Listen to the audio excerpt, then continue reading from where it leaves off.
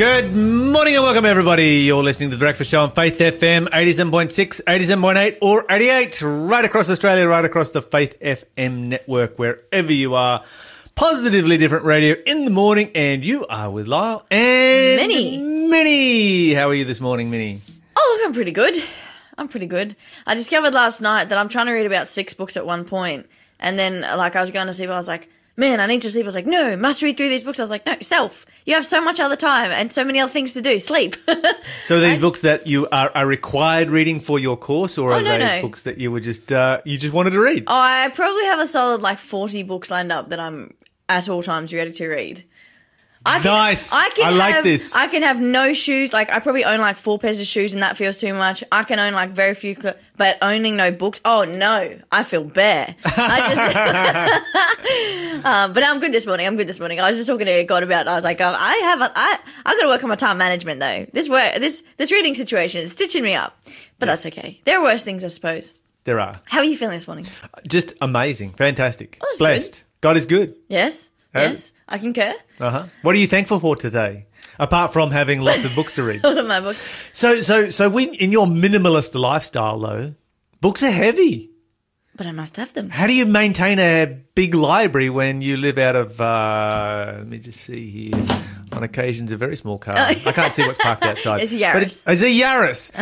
A Yaris is a really small car. I drove a Yaris in Italy. Oh, nice. An electric one. It was very cool. Look, I just do.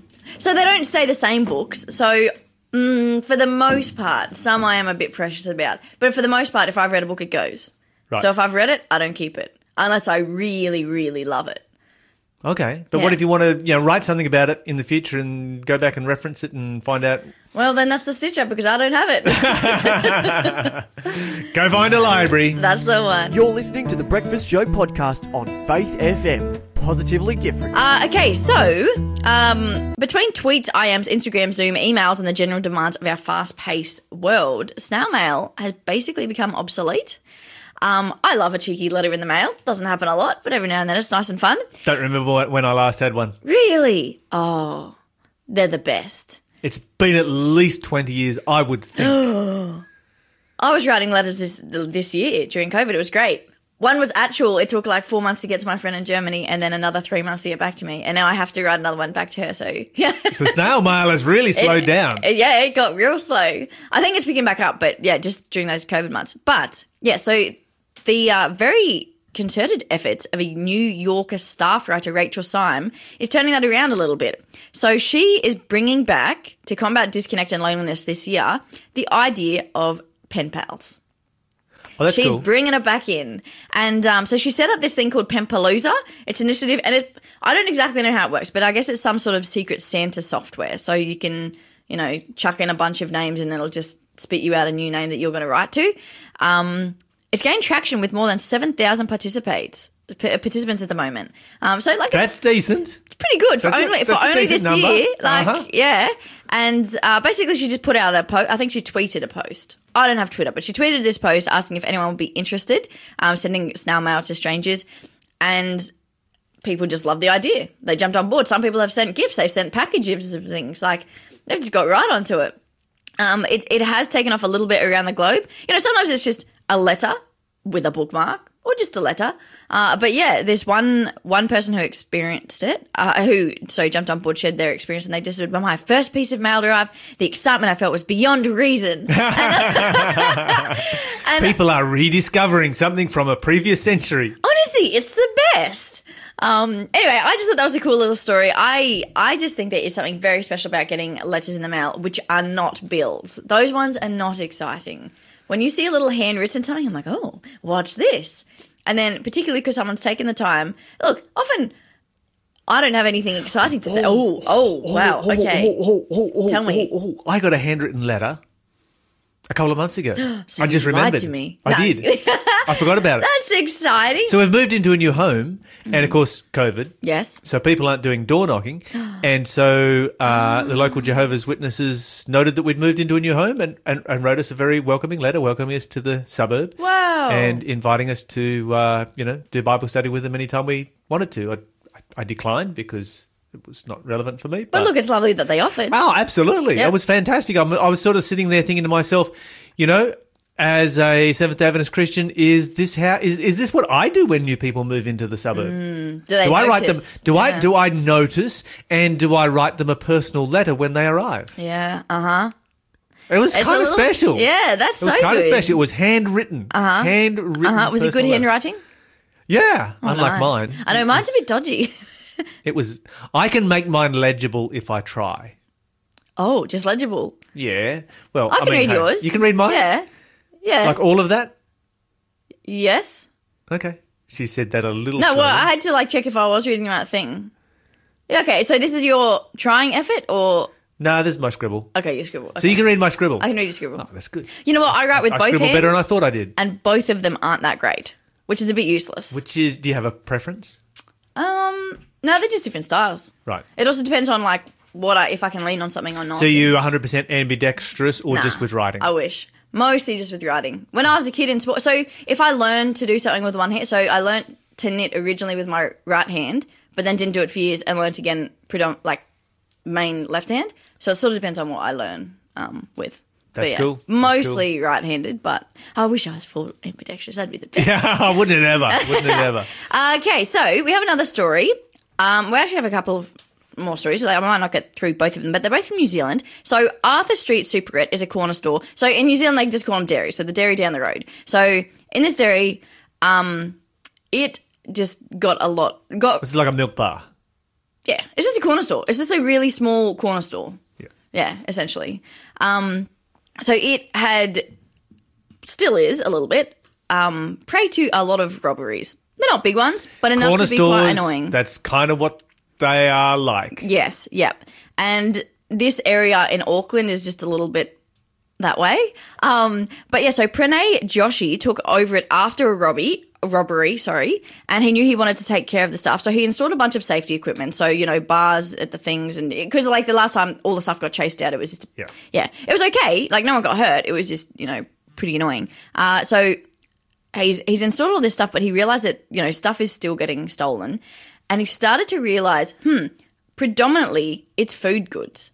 And he was like, you know what? I think these people are just hungry. So rather than when he has seen people turning them into the police or anything like that, he's decided to use kindness to meet the needs of the community by creating small food packages. And he's just made it really clear to everyone, if you need something, come to us, talk to us, we'll help you out. And so, it can just be like, a couple loaves of bread, some milk, some eggs, just like your real basic stuff. And he's finding that it's helping. Maybe not fully. That's interesting. So basically put up a sign and say, look, if you need something, don't steal. Come talk to us. Come talk to us. We'll give it to you for free. Because, if I was a thief and I walked in and I saw that sign, I'd be like, I'm not that desperate to eat. Yeah. Yeah. It would mess with your head. It would totally mess with your head. I like this. But yeah, one of the police officers, Don Allen, said that in his opinion, it's worth a go, particularly with engaging with young people, Sure, because absolutely. if you can help them now and help them make different choices now, possibly long term you are keeping them out of prison. And you're probably not going to lose anything. Yeah. Because you're going to cut down on theft and you're going to give some stuff away. You're probably going to be in the same boat. That's going to be amazing. I like that idea. Yeah, I know. Go him. You're listening to the Breakfast Show podcast on Faith FM. Positively different. And somebody else has texted in to say that a neighbour of mine recently received a similar letter to the one that I got from local Jehovah's Witness family.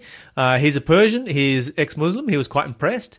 It wasn't relevant for him because he is already studying the Bible with the person who's sending this text message. Nice. So, yeah. I tell you what, I will never knock. I tell you. No. I was just gonna say that people who do stuff like that, like dropping stuff in letterboxes or door knocking, because I've done it. Yes. I don't see a problem with it. No, As in, absolutely. now, I it's respect different- it. I absolutely respect it. It's different if you're being disrespectful to the person who's there, as in if someone goes, hey, please leave, and you don't. That's different. But generally they're not like that. I would say universally, Jehovah's Witnesses, Mormons, whoever, that knock on your door are not like that. I have never, ever had that kind of experience from any of those kind of people that knock on the door. They're always super polite and super good to talk to. And just, really nice. So I'm just like, they believe in what they believe in. And if you truly believe in something, it is hypocritical not to share it. Yeah, not to do something about it. Absolutely. Absolutely. I really believe that Jesus is going to literally come back to this earth, that it's going to happen soon, and it is the best news that this world can receive. That's why I'm here on radio every morning. That's why I get up at stupid o'clock in the morning, is because I really believe that. Yeah. And if you really believe it yourself and you've got something you really believe in, it's absolutely hypocritical to not get out and share it. I have no respect for people that don't get out and share in some way what God has done for them. Yeah, it doesn't have to be that way, but some way. Yeah, that's right. Yeah. There's lots of different ways. Were you going to say something before? Do you want to? I was, but I can't remember what it was. Perfect. I was going to butt in. Okay. That's okay. It was a terrible place to butt in. Sometimes I can get away with it. That one I could not. Okay. All right, let's see here. What are we going to talk about? Talking about the economy or something, weren't you? We're going to talk about the economy. I've got a cool story here on Jesuits. I'm kind of leaning towards that one. But anyway, okay, so we all know how the economy has gone this year. It's been 2020, right? Not great. 2020 has been the year of just like, forget this year ever existed. And one of the things that people were wondering about was how is this going to affect, because whenever the economy gets tight and you get a major economic downturn, it affects charities. Yeah. Because charities are what people give to when they have excess money. Yeah. And so we've had, massive economic downturn. I think it bottomed out in April, was the worst point for the economy in Australia. And so how have Australians responded to that? Well, here's what's interesting.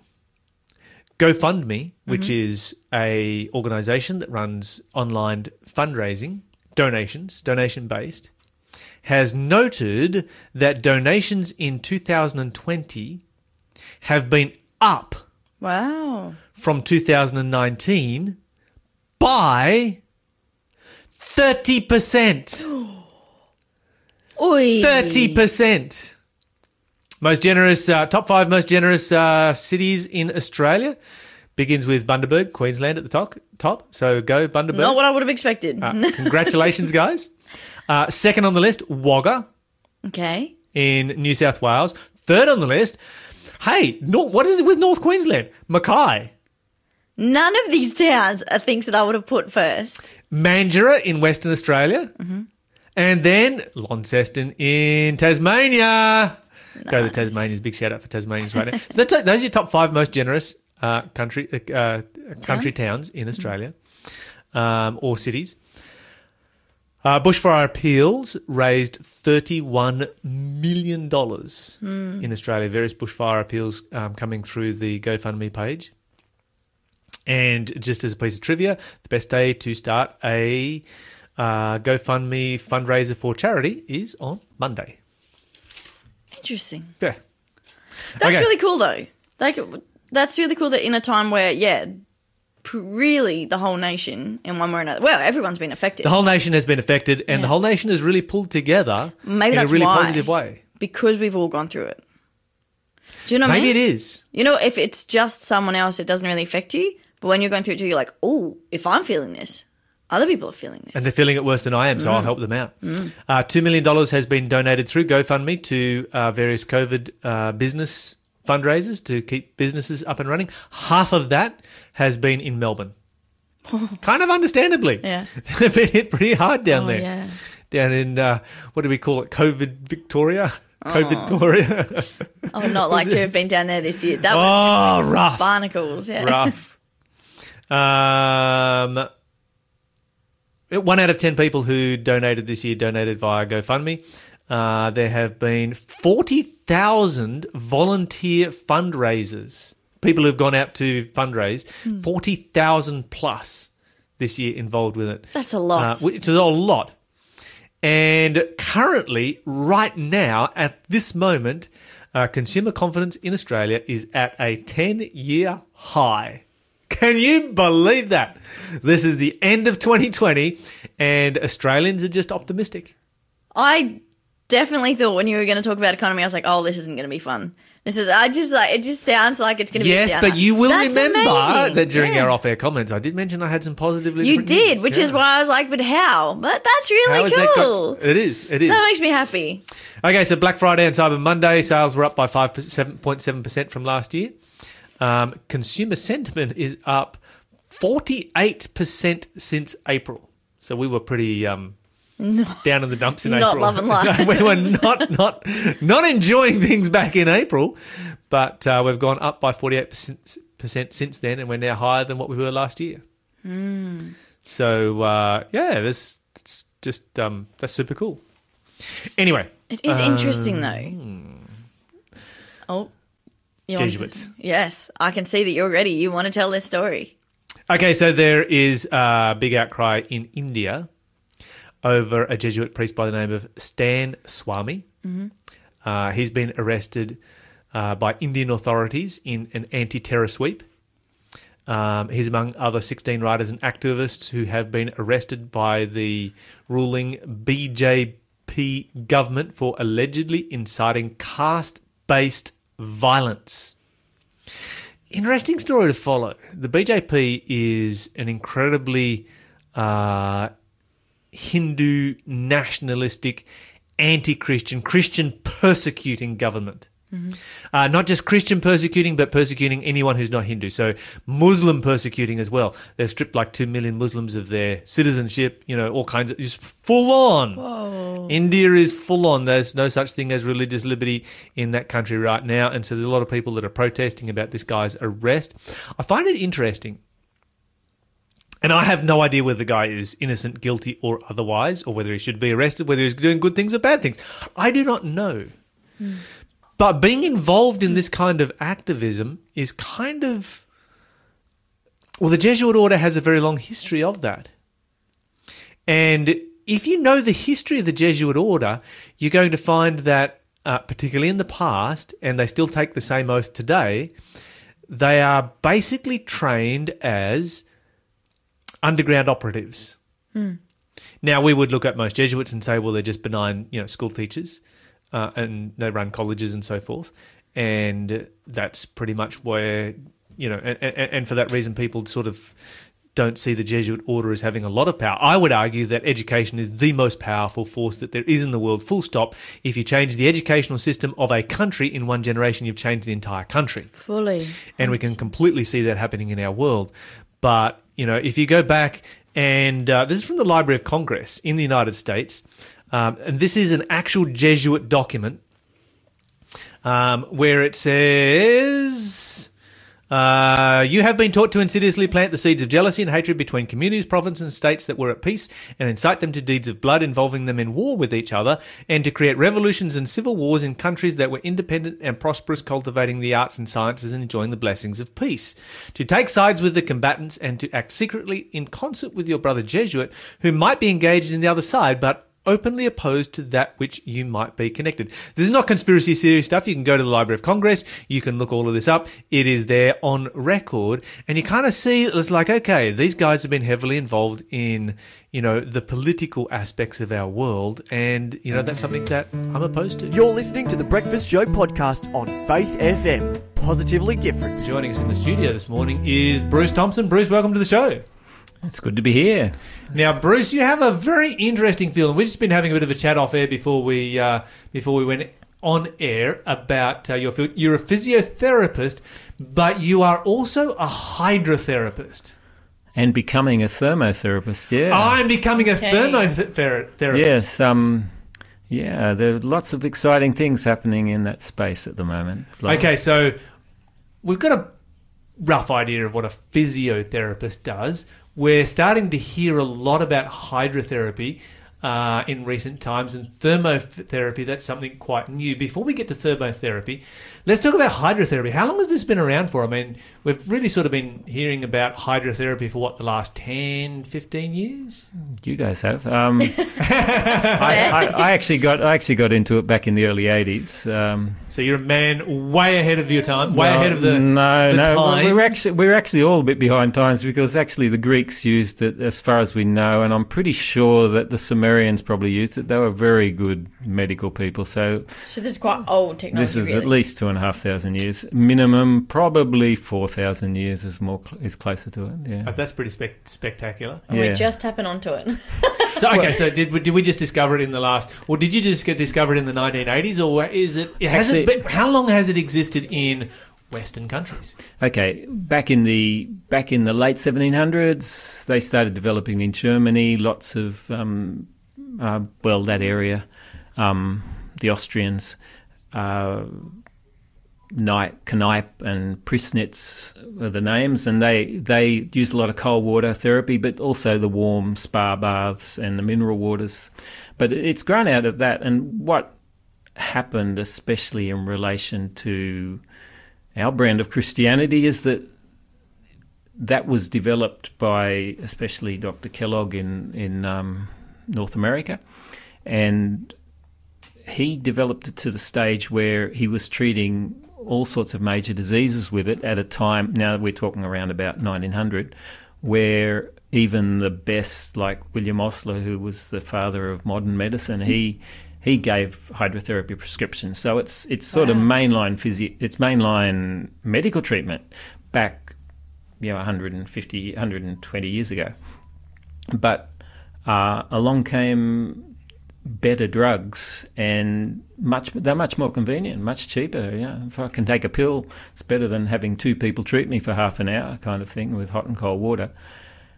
So it went out of favour because it was hard to do, and so it was kind of lost in the middle years of the 20th century. And it's the reason it's come roaring back just this year, especially, is because, for me anyway, is that what I did was I did a really deep dive into this stuff and found you could use it really effectively for many different sorts of infectious diseases, so like fevers.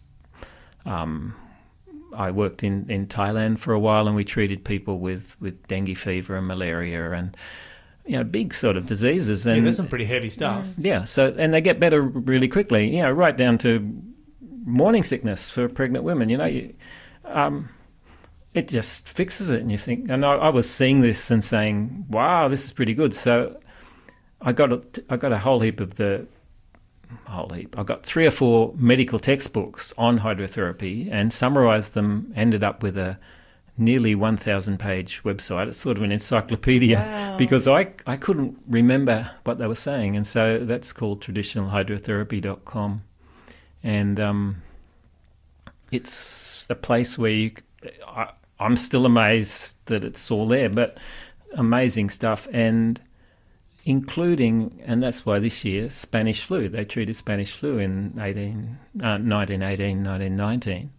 And so early this year, I got a couple of doctors got together and said, we should ask this guy to make a protocol. And so I worked with one of them, who is probably Emma Campbell, and she and I put together a protocol for COVID treatment based on what they did back in 1918. Wow. And so some of the feedback from that's been really interesting, because our aim was basically try and keep people out of hospital, keep the people, and that...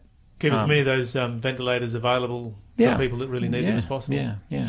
Okay, so let me just focus in on that for a second, because we haven't had a lot of COVID cases in Australia. No, we've been really fortunate, and very, very fortunate. But they are actually doing a trial of it in America at the moment at a little college in North California, Weimar College. They had 20 cases last I heard, and they're trialling out the protocol. But what that also did was put me in touch with a lot of people who have been working with it, because basically hydrotherapy was sort of forgotten, and my website had been sitting around for nearly 10 years, and it's, 7 years. No, it would be 10 years. And very sleepy sort of place. No one paid much attention to it. Then all of a sudden I'm getting hits from all over the place, and all these people in the United States who have so much information. But what's really exciting is that I had missed completely out on the new infrared saunas and because it was all water therapy back then, because that was the best way to get heat and cold onto the body.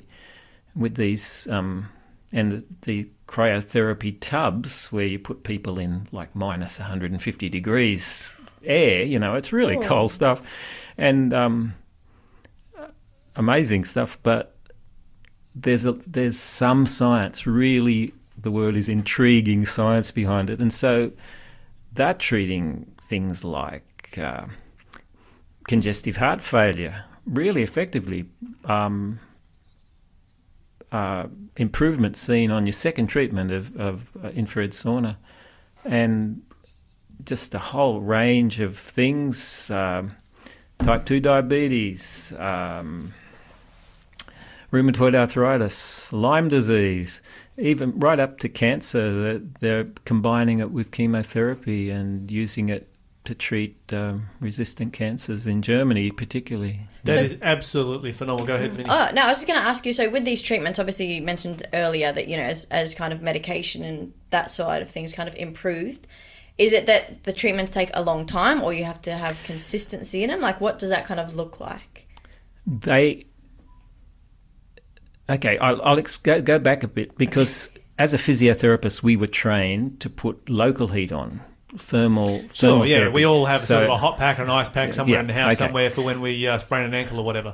Which has been a really good basis for when I found out about hydrotherapy, because what hydrotherapy, the old-fashioned, traditional hydrotherapy, is very much based on, and this is where you're coming from, Minnie, is the person themselves. You treat them and you watch them carefully. You see how they respond to the treatment, even down to, do you like hot or cold? Some people prefer a cold treatment to they don't want to feel hot in the sauna sort of thing. And so you work with because when you finish a hydrotherapy treatment, which is really probably, I think, the major point of it, you feel better afterwards. I actually think my job as a hydrotherapist is being the physical hands of Jesus. They should feel like they have been loved when they finish a treatment. You should feel really comfortable. You should feel that the symptoms should go away. In fact, that's what they did back treating the Spanish flu, and it works with COVID too. The people have got back to me. They feel so much better straight after the treatment. I had one man from India say to me, "You've saved me going to hospital with this thing," using these treatments.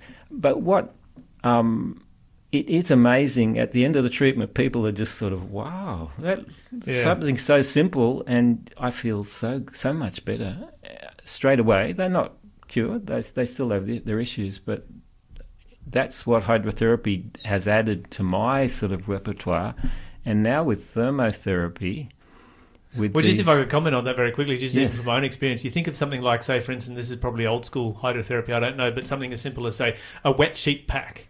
So when you imagine this, you get a cold wet sheet, you get naked, you get wrapped in it, right? And you think, could there be anything worse than being wrapped in a wet, clammy, cold sheet? At the end of that treatment, you're just like, I'm in heaven. And it's like, wow, how does it even happen? I don't even know how that happens, but it's exactly what happens, isn't it? Yeah, and lots of people go to sleep there. And you're in a wet sheet. You start off in a cold wet sheet. Yeah, exactly. Yeah. So it's really unusual stuff. It makes you stop and think, and I that's what I loved about using that. But now, as I'm seeing this, and as a result of all this stuff, I've actually got myself got offered a job to work at. I'm a consultant, I guess, at the Attune Clinic locally here, and I'm going to be consulting thermotherapist and... Okay, so tell me about thermotherapy. Now, we need to talk about that, because we've got a rough idea. You can go to your local health spa, wherever, and they're going to offer hydrotherapy, and you got hot, cold, and showers, and all kinds of different stuff that's happening there. Tell me about thermotherapy. I've sort of made that up like I made up the name traditional hydrotherapy, because hydrotherapy is often confused with pool therapy, but thermotherapy is a combination of the things I learnt from physiotherapy and the hydrotherapy, but with the addition of measuring it carefully, because when a lot of these people are doing, say, the cancer treatment stuff, they keep really good records and so forth, which I didn't do before. So it's a lot more scientific. And the other thing it brings to it is a sense of, let's use it as research. Let's make this really count. Whereas before it was just treating the person, getting them better, and you'd have a good story rather than keeping the stats. And so thermotherapy is much more scientific, but it's also a lot there's been a lot of change in how we can apply hot and cold since 1918. Yeah, wow. So, hot and cold back then was, hot water and ice at the two different extremes, and, apply that to the body in different ways. But, okay, so when we talk about thermotherapy, I mean, if we compare, you talked about sauna, and you've talked about, okay, so how does, say, if you go to a local health spa, you might have the sauna on one side and the steam bath on the other. How do they compare with each other? And then where would thermotherapy fit into that? All thermotherapy would use both of them. It's got all of those added in, but it's just that it's done in a much more scientific manner, but also done using much more convenient methods. Especially, well, just think about it. If COVID was raging around us here and we were putting people in a spa bath, you'd have to change the water between each person, really, in this day and age. Whereas an infrared sauna, there's no moisture. People just go in, you bring your own towel, you have a sauna and go out. It's very clean. It's also very convenient. All you need is a 15-amp power point and you've got a spa. I mean, a sauna, people have them at home now, the infrared saunas. Is it more controlled? Because, I mean, with a sauna, when you go into the sauna, you're sort of like, well, I have no real idea how hot it is. The thermostat hanging on the, a thermometer, is hanging on the wall, and every now and then I dump a spoonful of water on the hot coals and sit back down and say, am I going to be able to make it to the end of this one, It is like that. Yes, well, it does. The temperature on most saunas you buy for your home anyway are 60 degrees maximum, whereas the old-fashioned saunas would go pretty close to 100, some of them. So the old hot rock ones just go as high as you could stand it. Yeah, until you have to rush out, roll in the snow. Look forward to rolling the snow. Yes, it is more controlled, but it's also really clean and it's really simple to use, and almost anyone can use it. You can set a timer and you can say, well, the time is gone, time to go. So you can download the protocol off of your website. So basically, my website actually went up for the first time yesterday, so it's just being set up, the thermotherapy.org, because the old traditional hydrotherapy is really an encyclopedia of what they used to do, which is a really good thing to know because they were they were brilliant people with the equipment they had. But yeah, nowadays I think there's a way we can do it more simply, and also once the protocol's been written, and I think that's my job, that's the job I'm sort of taking on at the minute, is writing protocols for these things so people can treat themselves, but I'd also like to, using that data sort of gathering thing, to also have it so that people could, if you use the protocol, fill in this to say how it went, so we know what works and what doesn't. Okay, so how safe is this then? Because, I mean, if you've got people that are sort of downloading a protocol off the internet and treating themselves, it kind of has that ring to it of like, yeah, this is not what you should do, you should be going to a professional. Do people run health risks? If they've got other, comorbidities or something like that, let's say they've got a bad heart or whatever, do they run health risks with some of these treatments? There are health risks, and so what I've already done is draw up a letter to the doctors so that they take it to their doctor, especially with something like congestive heart failure. You don't mess around with that. So what you do is you take it to the doctor and, doc, just check me out for all these things. Am I okay? Am I good to go? And also encouraging the doctor, because most doctors have never seen the papers on it, but especially congestive heart failure, there is some really good research backing it. And so just saying these are the references, and this is their basic findings, look it up if you like to, just so that they know it's not this, as you say, hokey sort of stuff that, should I be doing this or not? But basically, if people can go to a place where they can download stuff and take the letter to the doctor and be reassured that this has been found to be safe, and also the fact that we're following, especially if that we sort of follow it up in a way and say, wow, that happened to you, we didn't expect that, let's work out why that happened and so it doesn't happen again to someone. And that's sort of the job I've given myself, that people who are, and I think this is where we as helping people in the community too, I'd like to see people, Christian people, because this is really up our alley, is sort of advise people on these things. More important than that, though, I think it's what happens is people feel better very quickly, because actually what they're finding is that heat is one of the biggest, certainly the biggest component for systemic change in exercise. You know, exercise is good for everything. You know, it gets rid of your depression, it does everything for you. The only thing you don't get from a sauna is stronger muscles. The rest of it is you'll get all the other benefits from having a sauna, and they think a lot of the benefits of exercise are actually the rise in body temperature you get when you exercise.